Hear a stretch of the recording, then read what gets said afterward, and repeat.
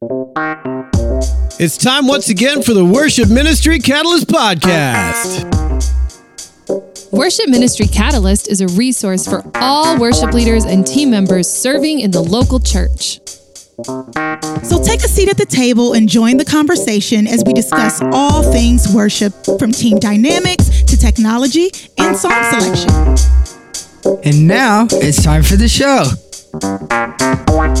Hey, good morning. Welcome to Worship Ministry Catalyst, your weekly dose of practical conversation for the local worship team member. This is Joe Brookhouse along with David Lindner, episode 210. And good morning, sir.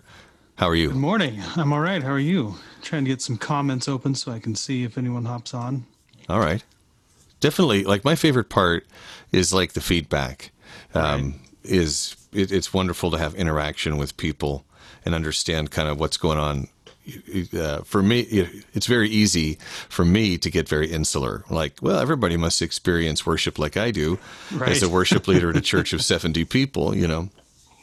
But I think one of your initial goals, you can correct me, was, there's a lot of huge churches out there. There's a lot of team members, but, how can we do this in a way that is meaningful to everybody, not just Hillsong? Right. Yeah. I mean, that was really a big part of what this big pile of receipts that's bothering me. Hitting my OCD the wrong way this morning. But I'm going to move it. And while you're doing that, and maybe there's room for the administrative side of worship leadership. There's a lot of tools in there for that. Expense management, that's a topic I'm sure we'll get a lot of views on. Yeah. It's real exciting. It's what every worship leader wants to talk about. Oh, yeah. Oh, and I just dropped two receipts in my coffee. Oh, well. Were any of them expensive? I don't know. We'll see. Yeah. More worried about what was on the receipts that I'm going to drink in a few seconds. Oh, well, sure. We lost another member today as David Linder died of ink poisoning or something like that. That's a morbid thing to start out with, isn't it? Well, that's not, receipts, and I just got coffee on my face. It's not such a problem when you're in a small church and you don't have any money and you just have to pay for everything yourself. That's right. That's I can relate. Actually, I can relate to that, and also, I just turned in my expense report. I was told to turn it in every quarter so that it doesn't stack up. I was already 6 months behind when the pandemic hit, and then I'm like, oh, now I don't want to turn it in because then it's going to be this, I wouldn't say enormous, but not insubstantial expense report on top of some financial hardships. If I'm not sure what our giving has been like.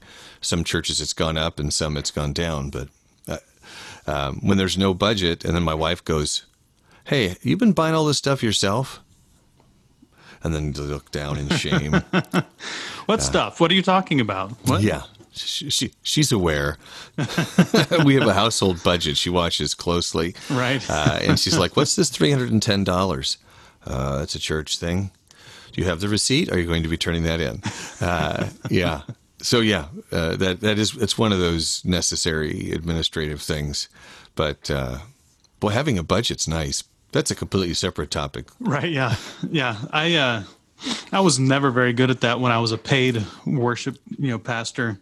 I was always struggling and that's just kind of how my modus operandi in general in life is to wait till the last minute. There's something about that last minute thing for me that kicks me into gear. And I honestly, I just have a hard time pushing myself ahead of time. I've been doing a little bit better the last couple of weeks because I want to get some more space in my schedule. So I've been working a little bit more ahead, but that's very abnormal for me to be able to do that on a consistent basis. It's not a part of my DNA at all. Right. That urgency. I have to manufacture urgency. In fact, I've been accused by my wife of creating problems that I can solve. Waiting long enough for it to become a problem, so that urgency part of my brain kicks in. It's also part of ADD, by the way, that I go. So maybe I'm ADD. No. Well, I'm not here to yes, you do, but to diagnose. Diagnose. That's my wife's job. Okay. Yeah, we'll get you set up on a remote session with Vanessa. Oh, you just got shorter. Yeah, I'm trying to get a little more, so I can sit up straighter, and also still be in the right position. Yeah. All right. So, so we, small church. You just mentioned. I never want to talk negative about large churches. Yeah. That's a big part of my job, my values as a pastor. We're a small church, but we don't talk negatively about big churches. We don't put them down. There's no, why would I do that? They're all part of the kingdom. That doesn't make any sense to me. We're on the same team. So that's right. Yeah. But large churches just don't have the same having worked in large churches, large church problems are different than small church problems, and large church resources are a lot more adept at resolving problems than small churches. And so, that's been a kind of really the heartbeat of this podcast from the beginning. Not just small churches, but medium and smaller sized churches have a different set of problems and challenges than churches 700 and above. Yeah, I talk about that a lot to some of my consulting clients that has nothing to do with church, but I work with a lot of small organizations that have the same needs but none of the budget, and trying to figure out, well, that's there's creativity in that element, and creativity. Oh wait, look at that! Yeah, somebody just gave me a coffee on the podcast live. Hey, wait a second. Joe wants one. Anyway, thank you. We digress a bit. I remember when Hillsong Chapel released their first album, and I was tagged to review that. And I was excited. I'm like, oh, cool. This is arrangements really specifically for smaller churches and stuff. And then I read that in the liner notes, an intimate evening with 900 people. And I went, okay, that's intimate for you. I get that. At first it annoyed me, and then I'm like, it's all perspective. And I think, when I think about Gabriel and Nyla and the guys, their church is about 8,000 people. Wow. That they're really kind of the opposite end of that spectrum. And that is, I know their hearts, and their hearts are wonderful. But they also, when they're talking about their Christmas program, they're talking about how much money do they budget for that. And I'm going, what's some free stuff we can use this year? Yeah. It's just a different perspective. You're talking about a Christmas budget that's more than a lot of small churches' entire budget. That's right. That's right. It's like our, the one of the churches we did the singing Christmas tree, and the budget for that was way more than our budget. Well, not way more, but it was substantial for a Christmas production. So Nick has joined us, by the way. Hey, Nick, how you doing? Good morning. He's a regular. Hey, Nick. Yeah, he's one of our guys here at the church. Oh, all right. Well, there you go. Yeah. Well, I should apologize that we didn't get together last week. That was on me. My wife was on vacation, and I wasn't. However, there was something about me working and then saying, I'm going to take a break and go do the podcast. I figured my wife would frown on that. She understands it happens. It's one thing that she's aware of. It's another thing for it to happen while she's floating around.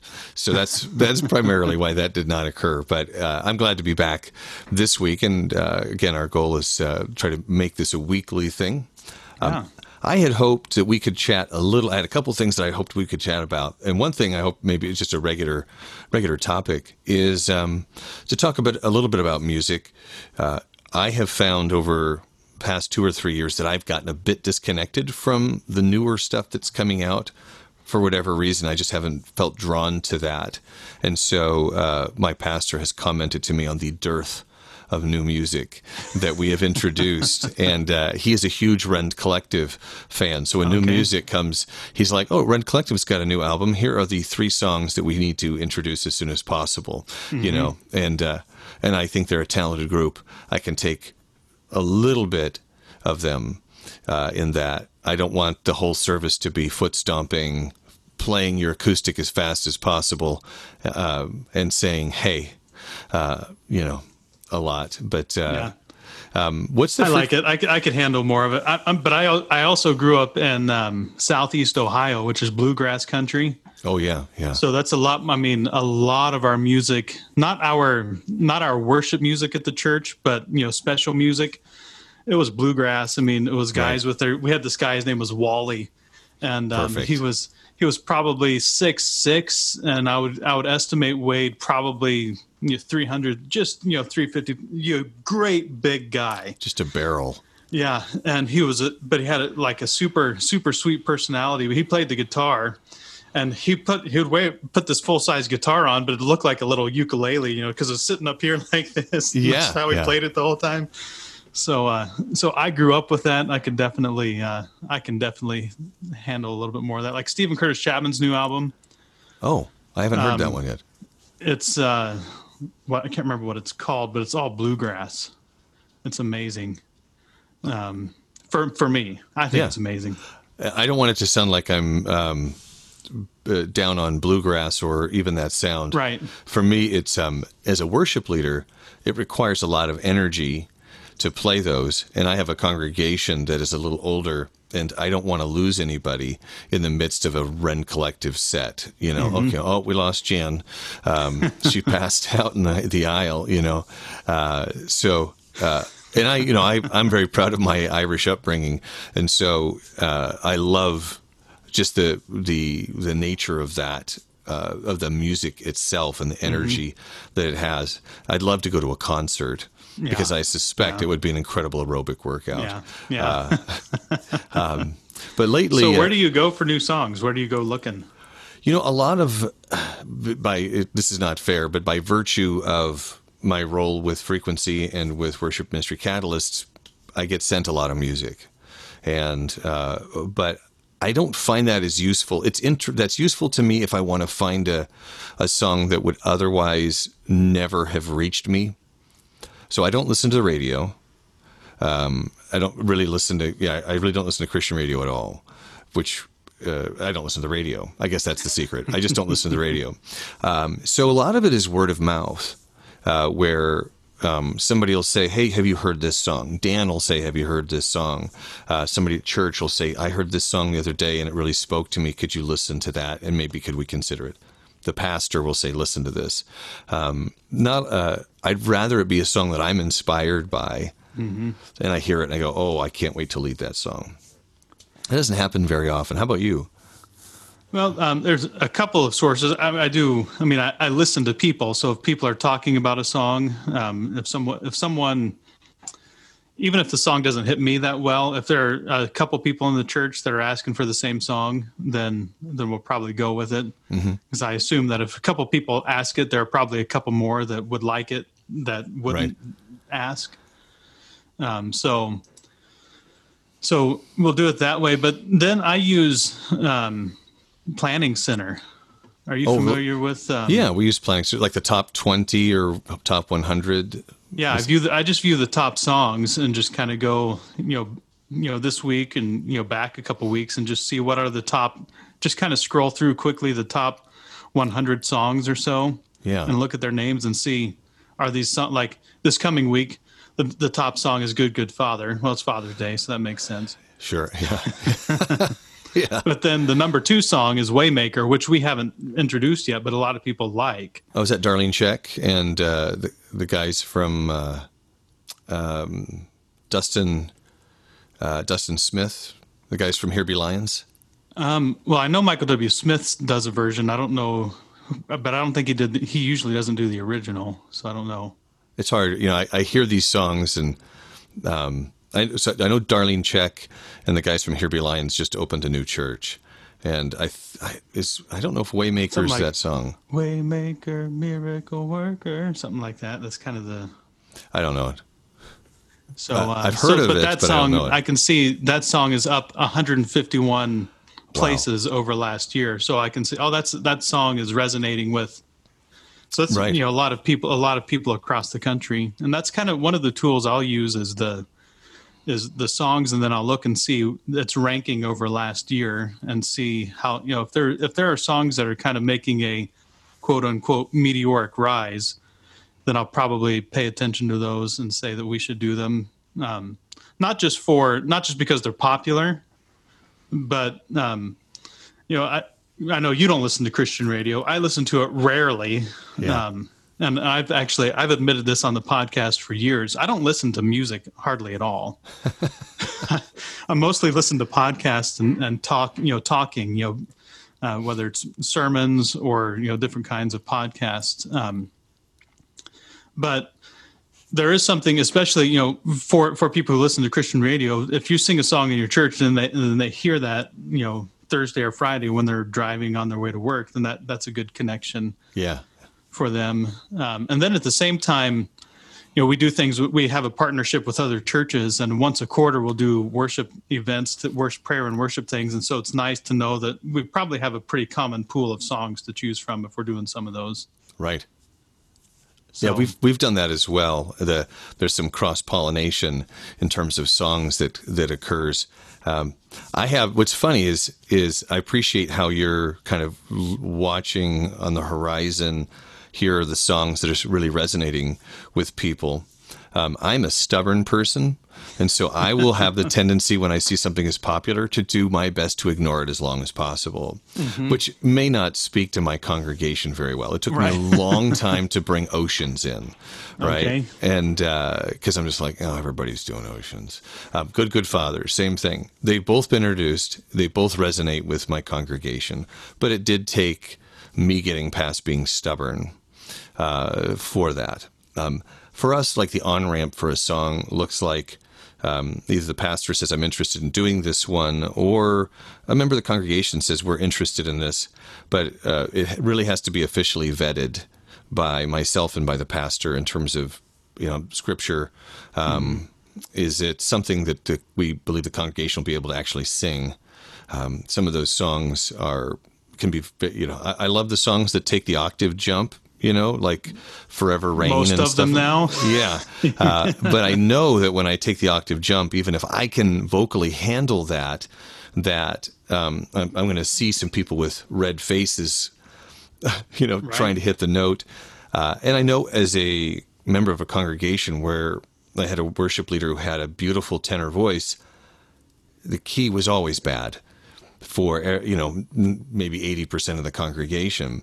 And so, what's the vocal range? We'll look at some of those things. And it's actually nice to be able to look at a song that you don't want to do and say, we vetted it and just found that it's not something we're going to do right now. Well, and this is one of my pet peeves with the songs. Did you hear that ding, or did that just come through my headphones? Just through your headphones, I did. Okay. That's another one of my pet peeves, when you hear people's phones and things dinging on podcasts.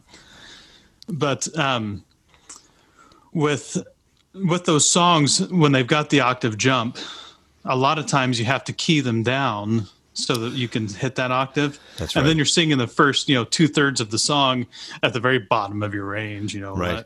just barely be able to sing it like, I can't think of a song, but you just, I have to get up on the mic and barely get out the bottom notes, and then I can get out the high notes. It's like, is this worth it? Is this worth the octave jump? Or maybe we could just write a song that's got a nice melody on it and we could sing it in a normal key. That's right. Yeah. It feels like that's intended for a bit of vocal gymnastics, maybe to me that becomes kind of a personal worship song versus congregational worship song. Well, it's got a great building, feel to it, and it really helps increase the energy in the room, and that is a good thing. But at the same time, I think it's gotten overdone in the last 8 or 10 years. So I go back to Paul Baloche and those guys. Like, let's just write better songs. Like, if you have to do that to a song to make it, a good worship song, then we probably haven't written a very good worship song. Let's just write a better song with a better melody and a better lift on the chorus and that kind of a thing, and we'll probably be better off. Yeah. It's interesting that you mentioned that, because of the 3 songs that we've added in the past 3 weeks, which is it's a lot. Right. 2 of them are from Paul Baloche's latest release, which is called Behold Him. Okay, I haven't listened to that yet. I'm going to have to go add that right now. It's pretty solid, I will say, and I'm a fan of Paul, but I as a person, and also as a worship leader, mentor, and generally as a songwriter, I will say there are times when he releases something that I kind of go, eh. And there are times when he releases things that I go, ooh, wow, okay, that's really special. And in this case, I was sitting on our front porch a couple Sundays ago with my son, and I just like, I'm just going to play this album while we're sitting out here waiting for the remote church service to start. And a couple of the songs came on, and I just went, oh, wow. I really want to do that song. Mm-hmm. So I did. And there's definitely a selfish aspect. But you mentioned that one of the songs is the title song called "Behold Him," and one of the characteristics of that is the lift in the chorus, where from a chord progression perspective, he brings you up, and so you can feel that pull you up into the chorus, and it's just there's something kind of majestic if you do that right. Right. That using music theory, there's something to that. That's one of the things. I mean, fans of the podcast will know Kevin and I were huge fans of his album, A Greater Song. Mm-hmm. And it was one of the rare albums from one person where we did, more than half of the songs from that album. Yeah. And many churches across the country did a lot of the, so it's just a really special, unique, anointed album. And he was, I think he's a master at doing that, and he's really good at saving something for the chorus, and I think that's, some of what might be missing in some of our modern songs is, if you play the same chord progression for the whole song, Reckless Love, yes. There's no, there is nothing about the song musically that really builds, right? Right. So I really like the songs. I can't remember what an example right now, but a lot of songs will go they'll save, they'll play 6-4-1, maybe 2-1, 6-4-1, and kind of use those chords in the verses and save that 5 chord for the chorus. And when you've gone a whole verse and a verse or 2 verses without hitting the 5 chord of any key, and then you hear it for the first time, it's just really, really pounds you and just really kind of elevates things. It's the resolution of tension, right? You're waiting for that. There's a great YouTube channel by a guy named Rick Beato. If you're not familiar, definitely worth checking out. He did some production in the late 90s, early aughts on Christian music, but a lot of discussion of music theory. He's got a whole series about what makes this song great, where he breaks down the different elements of the songs. It's really worth watching. It can get definitely in the weeds on music theory, but I have learned a lot about arranging that I think really translates well to what we do as worship leaders. Like, when do we bring the bass in? How do we bring the bass in? Do you hear the room the bass leaves for things to happen, or how the electric guitar hits at this point and then goes away? So just live arrangements and stuff. It's really a great channel to check out. And finding a bass player that's willing to leave some room. That's a miracle. My bass player is extraordinary. A guy named Ted Schilling. His wife plays keyboards for us as well. He is a student of bass, and I'll give him a song like when Chris Tomlin did and Matt Redman did the Wonderful Cross, right? Well, for the bass, it's in the key of D, but the bass never, until the chorus, the bass never leaves the D, D bass, D bass, D bass. Yeah. It's like, okay. Got a pedal tone through the whole thing. Yeah. Yeah. But talking about good bass playing is probably a separate topic. But so anyway, Behold Him is one of the songs we did. Great lift in the chorus. Heaven is Where You Are is one that we did. And for me, that was a song, in terms of how that reached me, was it just listening to the lyrics and then kind of the cry that's in the chorus, the desperate, heaven, Jesus, I call on your name, you can do anything. Mm-hmm. Heaven is where you are. And I'm like feeling kind of that sense in the season, maybe of that desperation for God to be felt and experienced more in the world. That song really leapt out at me. So those are two of those songs. So check out his album, and really accessible arrangements. Even though the verse is G, basically G and C second, he works the melody within that, so you've got something unique there. Mm-hmm. So good craftsmanship.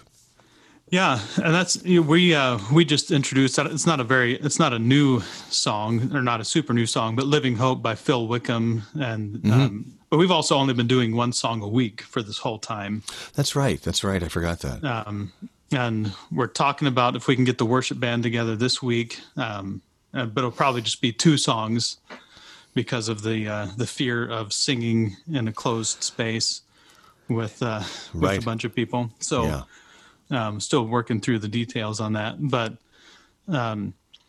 so that was the new one, and I kind of, one of the things that's interesting that I like about because we use the acapella app, but recording your song, working with your worship team and doing a recording like that, it gives you a resource for your congregation, not just something that you can play in the service, but now our people know how we sing that song. Because inevitably the song changes when you start leading it in your context. That's right. It absolutely does. Yeah. And so then, so even if people are familiar with the song on the radio, there's going to be some relearning that has to happen when they learn how you sing it and your nuances of the melody and so on and so forth. So giving them a version of how you sing it, even if it's not a super polished, perfect version, is still a good resource to give to your congregation. So... Yeah, and ours on Sunday was really unpolished in the mix. I didn't have time to mix it outside of the app. Usually I take all the tracks out of the app and into Pro Tools and mix everything. And I totally ran out of time to do that. So there was no bottom end at all in the mix. And I was listening to it. I don't know how much of that, because it's playing over the internet, over Facebook, and I don't know how much bottom end carries well over the internet anyway, but I noticed it, and so that's one of the things I'm gonna redo the mix and then redo the video to make it sound a little bit better. Yeah, it's. I'm glad I'm not a mastering engineer in this world right now, and I have a lot of great tools for mastering. However, you have to understand the limitations of iTunes, the limitations of MP3s at the compression levels and stuff that they're doing things at, and how that impacts your EQ. I mean, I don't mean to get in the weeds on people, but I mean, these are the skills that we're having to develop. Right. In this. So you did the Phil Wickham song. Yep. Yes, that was new. That was the first new one we introduced really during this time. We've been just kind of doing favorites. But yeah, we definitely need to introduce some new songs. One of my pet peeves kind of about our repertoire as a church is there's very few upbeat songs. Mm-hmm. Like we really gravitate towards the really worshipful, slower songs, but I have a really hard time when I go to pick an upbeat song. It's like we just don't have very many in our repertoire, and then there also aren't a lot in general. Well, yeah, I do have a theory that it's easier to write a mediocre fast song. I mean, well, it's. Let me restate that. I think it's the creativity in the worship songs tend to be in the medium to slow, and then you get a lot of mediocrity in the up tempo. They just don't have the staying power in terms of one. At least that's my perspective. There's just certain songs that you're like, yeah, for a season that song's okay, and then you go, oh, I'm bored. It's like the you mentioned it earlier, where can't we just write better songs, right? And I think that when we have a song that's high energy, we can get away with some things that we wouldn't, melodically, in terms of arrangement, that you just can't get away with a slower song. Right. And I would agree that as I'm looking at the structure of the songs I'm going to use on a given weekend, I want a mid-tempo, I want an up-tempo, and then coming down into a nice landing going into the sermon. When I look at those up-tempo songs, I go, that's actually where I'm really grateful for Rend Collective, coming back full circle on that. Right, yeah. Is their up-tempo songs, Build Your Kingdom here lyrically is just a wonderful, passionate cry for this world to be changed. And they do some songs there. Create in Me a New Heart is a great, just energy building song, very simple. But that's where I appreciate my tendency on the fast songs is, what Rend Collective will I do this week? So there's that. Yeah. Yeah. Well, what else were we going to talk about? Well, I was going to take do you want to talk about loops, or do you want to talk about, or do you want to talk about the technology, gear? Excuse me. Let's talk about the gear real quick, because I think Okay. that'd be useful in this moment for some people who Sure. are still doing a lot of stuff at home. Yeah. I kind of ran across, and I probably should have an example of it. Maybe you can find a link to it. But one of our challenges as we are trying to transition to live broadcast of our worship rather than the pre-recorded is we use a device called a Mevo camera, and the audio on it is pretty mediocre. It's not great. And so how do we get higher quality audio into that?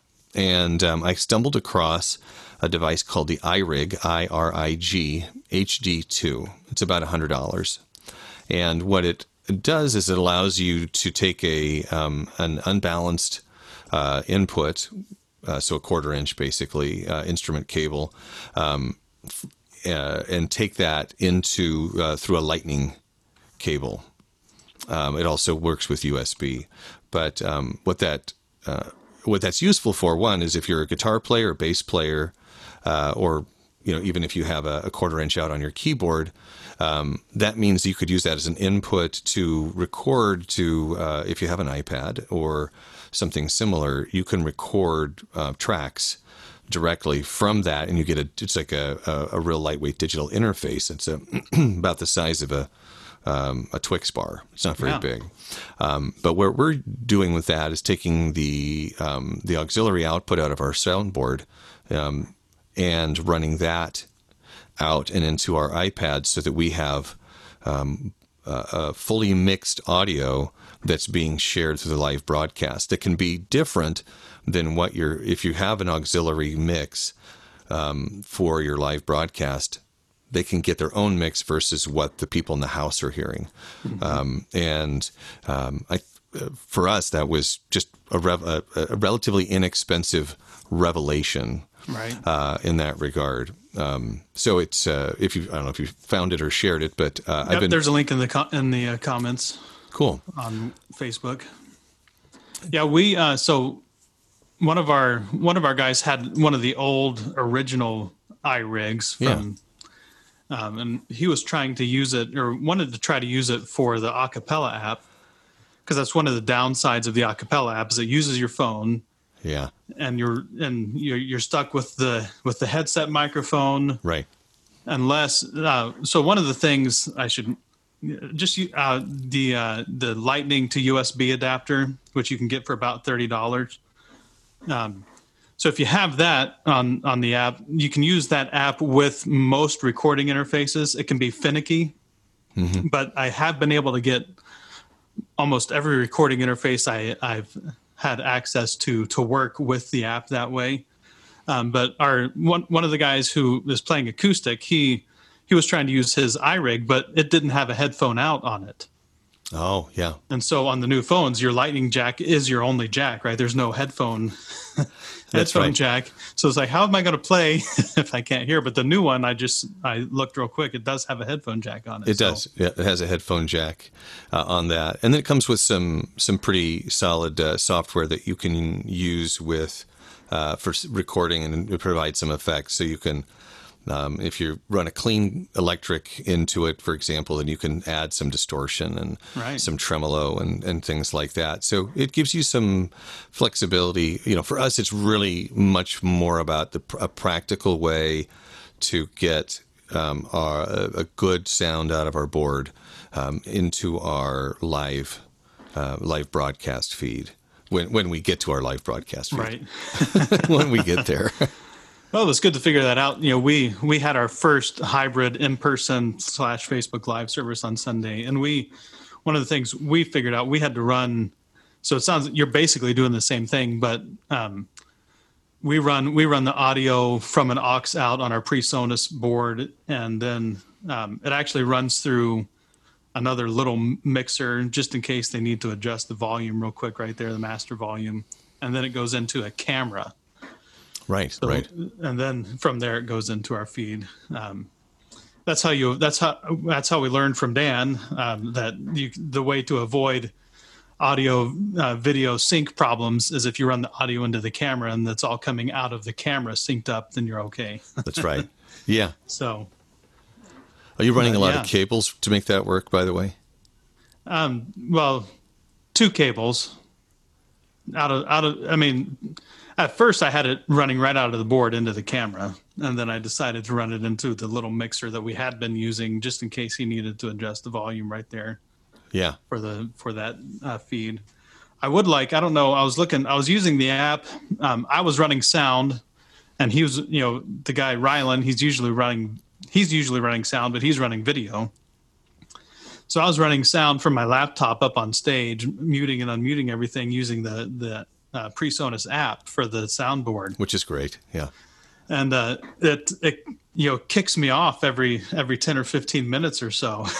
Yeah. And so we played a video and then it had kicked me off and I didn't know it had kicked me off. So there was about a 20-second pause where I'm opening the app up and waiting for everything to load so I can go in and mute everything. I'd love to find, I don't know if seems like there ought to be a way to use, I've got the Stream Deck or, a MIDI keyboard even to remotely mute and unmute channels or the mute groups or something. Seems like that would be a really simple thing that should exist somewhere in the world. I don't know if it does. Well, let's just ask audience-wise for people who are, whether they're listening live or they're listening on the feed, the podcast feed, if you're aware of anything like that or gear that you've come across that you think is useful, let us know about it. We'll explore a bit as long as we don't have to pay anything for it. Right.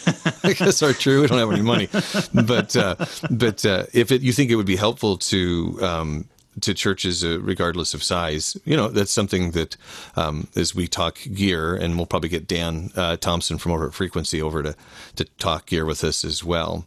Great topics, and that's why I'm interested because I've never done loops.